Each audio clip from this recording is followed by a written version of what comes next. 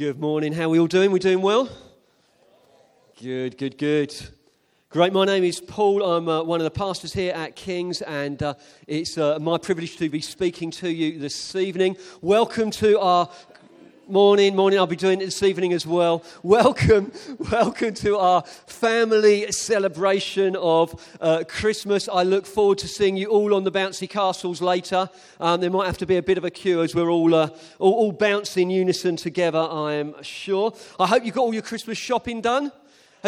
Put your hand up if you haven't yet started your Christmas shopping. Oh, right, okay, there's a few of you there. Put your hand up if you have finished your Christmas shopping. Boo. No, well done. That's really impressive. Put your hand up if you've got all your Christmas decorations at home. Wow. And leave them up if you were joyful when you put them up or if you were grumpy like me yesterday.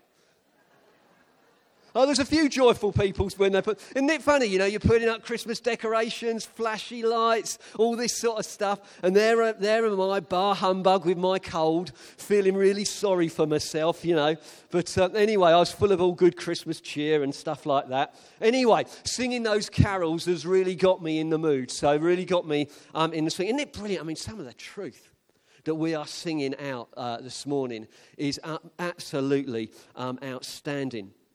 I thought before we dive into the nativity story, which is what we're going to be doing, I thought it would be great just to introduce King's to you a little bit. Some of you may not be familiar who we are as a church. We've been going for now for just over 40 years, so we're nearly respectable, which is good, although I do know a few 40-year-olds who aren't that respectable, so I'm not quite certain where we sit there. I think you'd call us a lively church. We believe the Bible, and we look to put into practice what the Bible teaches. On any given Sunday, we can have up to 500 people at the meetings that we hold, whether it's in the morning or in the evening, and it really does go from 0 right the way up to 90. And I think baby Mutu has just arrived. Is that right? So Joe and Janae's little baby born just a week ago? A week ago, yeah. So 7 days right up to 90 years of old. We really are a family, and we absolutely love being a family. We care a lot for Hastings. We really do. We care a lot for the community that we are part of, and one of the ways we express that is through things like Food Bank or Baby Basics or the Debt Advice, and we have the joy and privilege of being able to partner with other churches in serving the community in those ways. But we also get to serve the community through this building, so we love the fact that it's open a lot during the week. Come up for a coffee. We love it's open for different community things going on as well. And at the moment, we meet here at 10 o'clock, and we then also meet a bit later at 6 o'clock for 6 o'clock church. But in the new year, we're really excited about this. We are going to be starting a new church meeting over in Bexhill, which is really good. So if you come from that neck of the woods and you'd like to check us out, from the 21st of January, we will be meeting in Bexhill College in the theatre building. Why don't you come along and have a look? And the reality is, actually, if you're not from that way, if you're from over in Hastings, St Leonard's, you can join us any Sunday. 10 o'clock, 6 o'clock, why don't you come along and have a look at see what we do on a normal Sunday. So we're going to be unpacking the nativity story. We're going to be taking it from Matthew's Gospel. Now, Matthew was one of the close followers of Jesus. He talked, he was with him for about 3 years. And about 30 years after his death, he decided to write this gospel, this story about Jesus, who he is, what he got up to. So it's only 30 years after his death he started to write it all down. Now, when you think that Princess Diana only died 20 years ago, and if you're getting on a bit like me, you probably have, you can maybe have some memories of, I don't know, maybe where were you when you heard the news that she died in the car accident, or you remember the funeral or all the flowers outside Buckingham Palace. It's amazing actually how good our memories can be even a number of years later. Well, Matthew recorded this story about Jesus 20 to 30 years after the death of Jesus, and he was quite a detailed guy. I mean, we're not going to hold this against him. He was actually a tax man by trade. So, but he obviously decided he'd found a better way and decided to become a disciple of Jesus instead. Not that you can't be a tax man and a disciple of Jesus. I'm sure you can do both. But Matthew decided to not do that. But as I was preparing for this and as I was looking at Matthew chapter 1, I came across a bit of a problem, which I'm going to explain to you a little bit later on. But let me first just read these verses to you. So we're going to read Matthew chapter 1. We're going to pick it up in verse 18 and go through to verse 23. Now, the birth of Jesus Christ took place this way. When his mother Mary had been betrothed to Joseph, before they came together, so that's before they'd had sex, she found that she was with child from the Holy Spirit. And her husband Joseph, being a just man and unwilling to put her to shame, resolved to divorce her quietly. But as he considered these things, behold, an angel of the Lord appeared to him in a dream. I mean, that must have freaked him out, mustn't it? Can you imagine that? You're just asleep and this angel appears in a dream and gives very direct instructions. Joseph, son of David, do not fear to take Mary as your wife, for that which is conceived in her is from the Holy Spirit, is from God. She shall bear a child, and you shall call his name Jesus, for he will save his people from their sins. All this took place to fulfill what the Lord had spoken by the prophet. Behold, the virgin shall conceive and bear a son, and they shall call his name Emmanuel, which means God with us.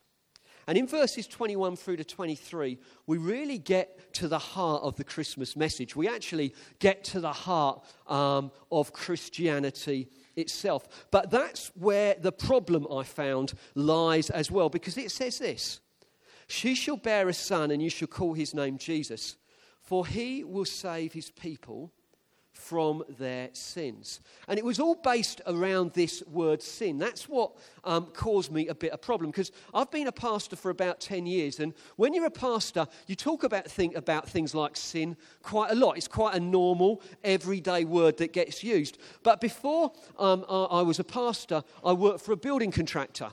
And in the 10 or 11 years that I was a building contractor, I cannot remember one instance where a bricklayer turned round and said, "Can I tell you about my sin?" I don't think I ever heard the word sin used on the building site or in the office where I was working or anything like that. And the more I thought about it, the more I thought, you know what? I don't think the word sin is really used in society these days. So I Googled it to find out. I'm not certain I'd recommend it, but I typed sin into Google search and waited to see what would come up. Anyway, these are some of the things that I found. The first thing that came up top of the Google search is the whole thing about living in sin. So the idea of it is that you are living with someone that you are not married with, and that can be termed living in sin.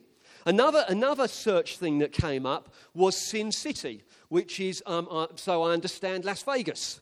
And with all the casinos and the lights and everything that's going on there. I also found a little bit further down the Google search more sort of religious connotations, both Christians and Muslims. If I'm honest, it wasn't overly positive. Didn't really enjoy reading that one. I was then watching TV the other night, and there was an advert came up for French soft cheese. And the tagline came up at the end saying, "Sinfully satisfying." So I thought, right, okay, that's another soft cheese, is another way. And then a friend of mine, and I wouldn't mention who it is, Natalie, would say that, I did say. But anyway, she was just talking about, that when she eats too much chocolate, that she never does, she says, well, sometimes maybe that feels like that's a sinful thing to do, that people would use sin in that connotation. And as I thought about it, I can't believe that God sent Jesus to save people from French soft cheese. I can't believe that he came to save Natalie from eating too much chocolate at the weekend, or To be quite honest, for a number of you here, you will be in a relationship with someone, living with someone. You're not married, but actually you're really happy. You're very, very fulfilled. I don't want, you might think, I don't want to be saved from that. I'm quite happy, thank you very much. So where does sin really fit into the world these days? Maybe it's just out of date. It's a concept that's long forgotten, that isn't important anymore. But I think if you pause for a moment, and I'm going to try and help you, I want to provoke you. I think actually all of us, I'm hoping, will agree at the end that actually we see sin all around us. We see evil, we see hatred, we see different expressions of sin all around. And the reality is we can't really celebrate the Christmas story if we haven't understood the problem. I think sin is seen in the civil wars in Syria and Yemen. I think there's a photo to come up, yeah. Where hundreds of thousands of innocent lives are taken apart. I think sin is seen in the traffickers, dealing in human flesh to make a profit. Whatever the cost, whatever the misery. I wonder if sin is seen, I don't know, in bankers wanting bigger bonuses and taking risks with people's pensions and bank accounts. I wonder if it's seen in the MP's expenses scandal. I wonder if it's seen in the sexual harassment stuff that's in the media at the moment, where the rich and powerful exploit who they are over other people. I wonder if it's seen in the breakdown of relationships, whatever type of relationship that is, and the broken trust and the emotional damage that is caused. I wonder if it's seen in the Black Friday rush for a cheap TV. Get out the way, I just must have. I wonder if, like me, it's seen as you drive up Harrow Lane behind a Nissan Micra. At 28 miles an hour. And then decides to swing a right without indicating. Apologies if it's any of you. But it's amazing, isn't it? In that sort of situation, for me, what comes up, what boils up, I was quite peaceful. Until that Nissan Micra driver. But it wasn't them that's the problem. It's what's in there. That's the problem. Maybe it's seen in the tearing down of others.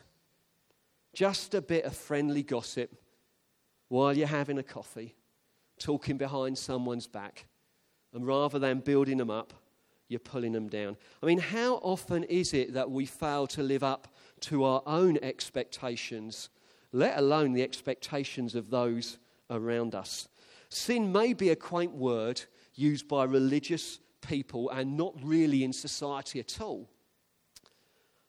But what it represents is a devastating reality all the same. The truth is, we do see sin in the world. We see it all over the place. But the frightening thing, it's not just out there. It's in here. It's not just in Syria and Yemen. It's not just in the human trafficking. It's not just in the sexual harassment stuff. I find I don't have to pause very long. It's worrying to see, to know that it resides within me as well. We see it in the breakdown of nations, but we see it in the breakdown of friendships. You know, people who were great friends and then something happened and they haven't spoken for years. And there's just bitterness all in there. And they're not even quite certain what it was that caused it, but now there's a complete breakdown, a separation that has taken place. You see, you find the same seed sin just expressed in different fruit.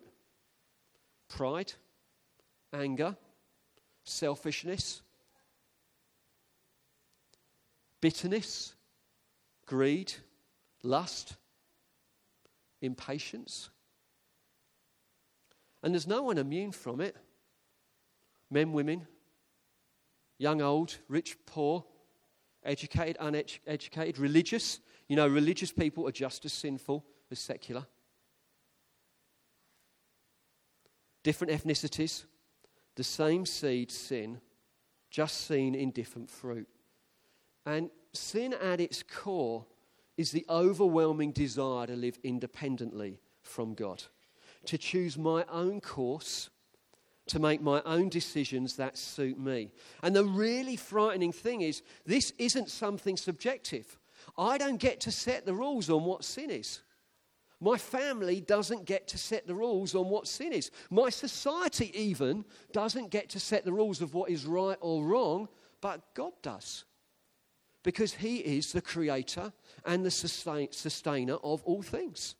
That's what the Bible says. He sets the rules. Our fads, our desires, they change, they go up and down. God is unchanging. Sin separates people from God. It's like a barrier that can't be overcome. It's like a cancer that needs curing. That's why sin is a problem. That's why 2,000 years ago the promise was made.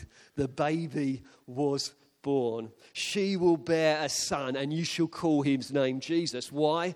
For he will save his people from their sins. That's why when I'm singing these carols, I can lift my hands in the air. I have a smile on my face because I know the reality that this isn't just a nice fairy tale. There's a reality to it. It's life-changing. It's dealt with the biggest problem that I have ever faced as an individual or any individual has ever faced, because sin covers and crosses all boundaries, all stratas of society, all types of people. That's the reality of it. God, I bet you're pleased you came this morning. Happy Christmas!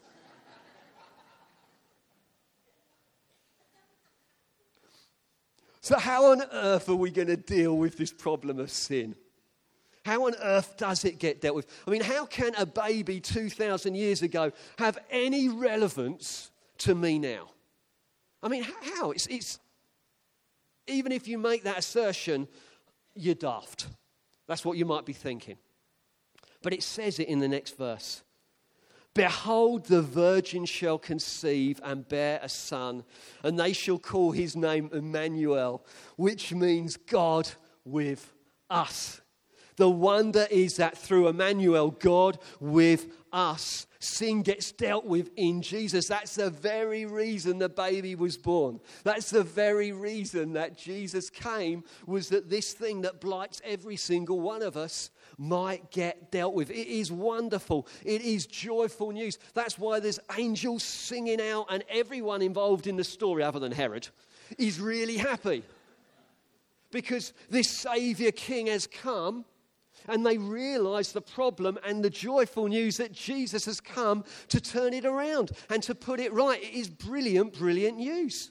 Something that had been hinted at for centuries in the past now had come. It had arrived. He was here. Amazing. Jesus, God clothed in flesh, clothed in humanity, a human being stepping down to save you and me. You know, religion is all about us stepping up to try and reach God. Can I, if I do enough good stuff, reach up to God? The Christmas story is a wonderful reversal. It's a wonderful reversal on religion. It's God who stepped down to reach out to us in order to lift us up. It's amazing to consider that Jesus lived life on earth for over 30 years and he did not sin. It's incredible. And it's not as though he hid himself away in a monastery or lived in a cave. He just lived and interacted with normal people like you and me. He was around broken people. But it was him living this life that made it possible for him to be our Saviour. It's that he was sinless from the start to finish that made it work. Although he was tempted in every way, just like we are, and he had every opportunity and provocation to sin. If you read the end of Matthew, the gospel story in Matthew, you'll find immense provocation. But he didn't, not an ounce. And that didn't make him self-righteous. I don't know about you, but if I'd been as good as Jesus, if I was as good as Jesus, I would be awful to live with. Because everyone would know. But it didn't make him self-righteous. Jesus, full of compassion. He attracted those to him that society had shunned, ignored, and despised. The incarnation, Jesus clothing himself with flesh, is a mind-blowing demonstration of God's unrelenting, unconditional, outrageous love for us. All can come and know him. All are invited. The invite is for everyone. Any can come.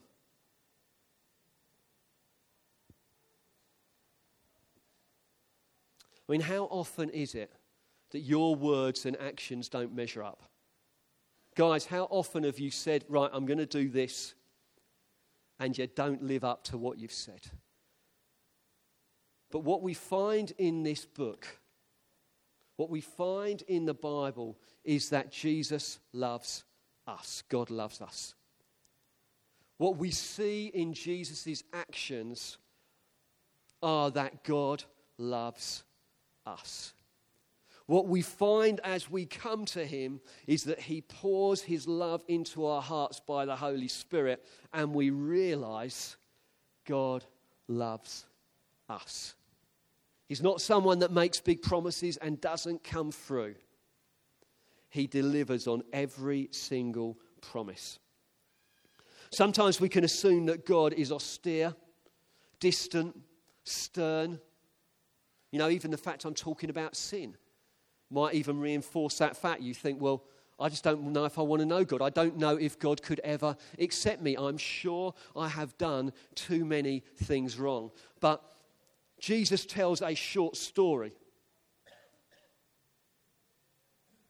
to give us an insight into what God is like. And it's a story of the prodigal son. It's a story of a son that comes to his father and says, Dad, I know you're not dead yet, but I'd really like my inheritance now. I really can't be bothered, Dad, to wait until you die. So can I have it now? Can you give it to me now? Because I really want to get on and get living. And in a sense, what the prodigal son is saying is, I want it now. Actually, I'd rather you were dead. The father gives the son his part of the inheritance. And the son goes off and squanders it. Doesn't invest it wisely. Absolutely loses the whole lot. When a famine comes in on the land, the son is left absolutely penniless and at the end of himself. He's working for someone who isn't even paying him a decent amount of money and is living off the food that the animals were eating. And then he comes to his senses and he thinks, even the servants of my father have food in their bellies. Maybe if I went back to him and said, I'm sorry because I have messed up. I realize I have totally offended my father. Maybe he would let me stay in his house and I would at least be able to eat the same food that the servants have. So he heads back. When he's still a long way off, the father sees him in the distance. And he hitches up his robes, because in those days they didn't wear jeans and trainers. He hitches up his robes and he runs. Old boys in this time didn't run, and they certainly didn't show their ankles while they were running. He ran. He hugged his son. He kissed his son. He welcomed his son. He put a robe on him and a ring on his finger. He accepted him back to full status as a son. And Jesus told this story to say, you know what? The reason I'm telling you this is because it doesn't matter how far you are away from God. It doesn't matter how many times you think you've let him down. All can come. Any can come. The invitation is for all. The question is, will you come or not? Will you come or not?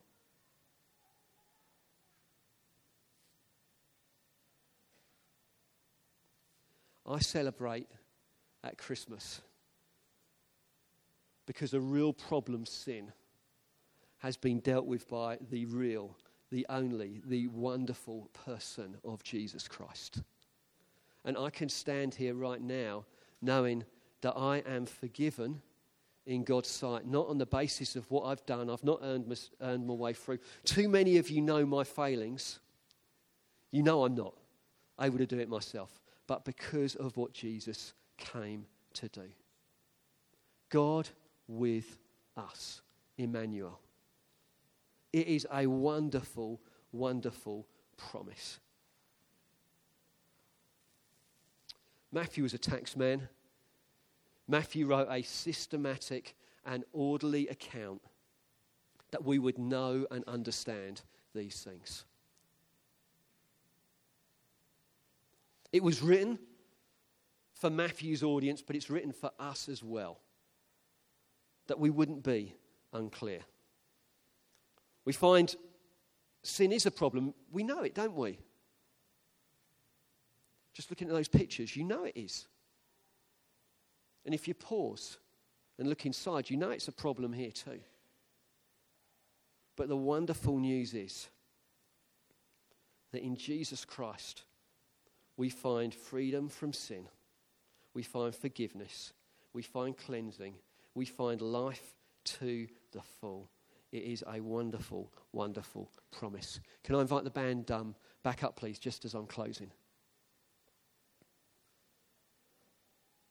I really feel what I'd love to do, just as I close this bit, is I'd really just love us to pray that we would all individually know God with us, Emmanuel, God with us over this Christmas period.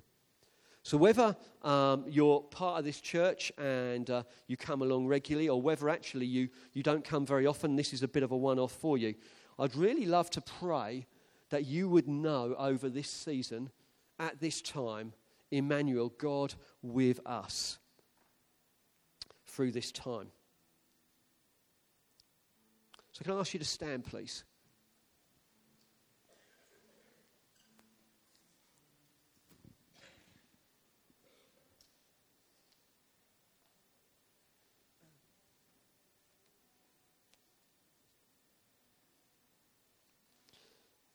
I'm going to pray, I'm going to close my eyes. I might raise my hands as well. I don't know what I'm going to do yet, actually, but I might do those things. Feel free. If you want to close your eyes, you can. If you want to raise your hands, you can. It's totally up to you. In a sense, it's just a way of saying, look, I'm open, I'm receptive to God. If you're there, if you're real, come and work in my life. Lord, I thank you so much for the promise in the Bible.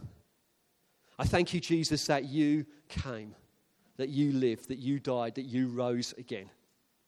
Emmanuel, God with us. I thank you, Holy Spirit, that you are here this morning. I pray right now, would you come and work in our hearts and our lives. I pray for troubled hearts and minds, that we would know your peace and your joy in this season.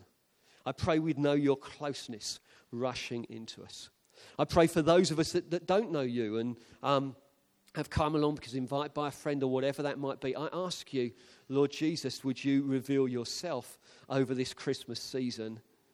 Lord, that they would come to understand something of who you are and why you came. Holy Spirit, we look for your work of grace right now. I pray for your peace that transcends all understanding to guard our hearts and our minds in Christ Jesus. Pray from the back to the front. From the left to the right. Pray, Holy Spirit, would you be very much at work, bringing peace.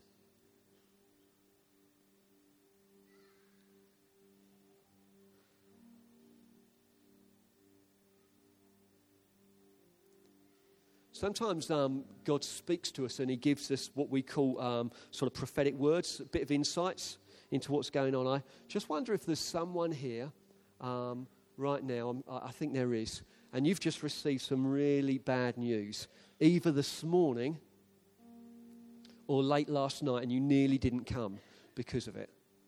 And I just love the opportunity to pray for you if you're in that situation. I'll be at the front here at the end of the meeting. I'll get to the bouncy castles later, but I'll be at the front to start with. Just come down, find me, and I'd love to pray with you. If you want to find out more about what I've been talking about, Jesus, and the Christmas message, Alpha is a great place to explore it. Just gives you time. I think it's an hour and a quarter each week, 6-7 weeks, where you just get to ask some of these questions, just get to explore it. I've also got a whole load of Matthew's Gospels at the front. If you haven't got a Bible but you'd like to know more about Jesus, why don't you just wander around this way at the end there, just on the front of the stage. Come pick one up. Don't just pick it up, take it, and just have a read over the Christmas period. Have a look, explore who Jesus is and what he came to do. Brilliant. I think we're going to listen to a song. I'll sit down. Could you all be seated, please?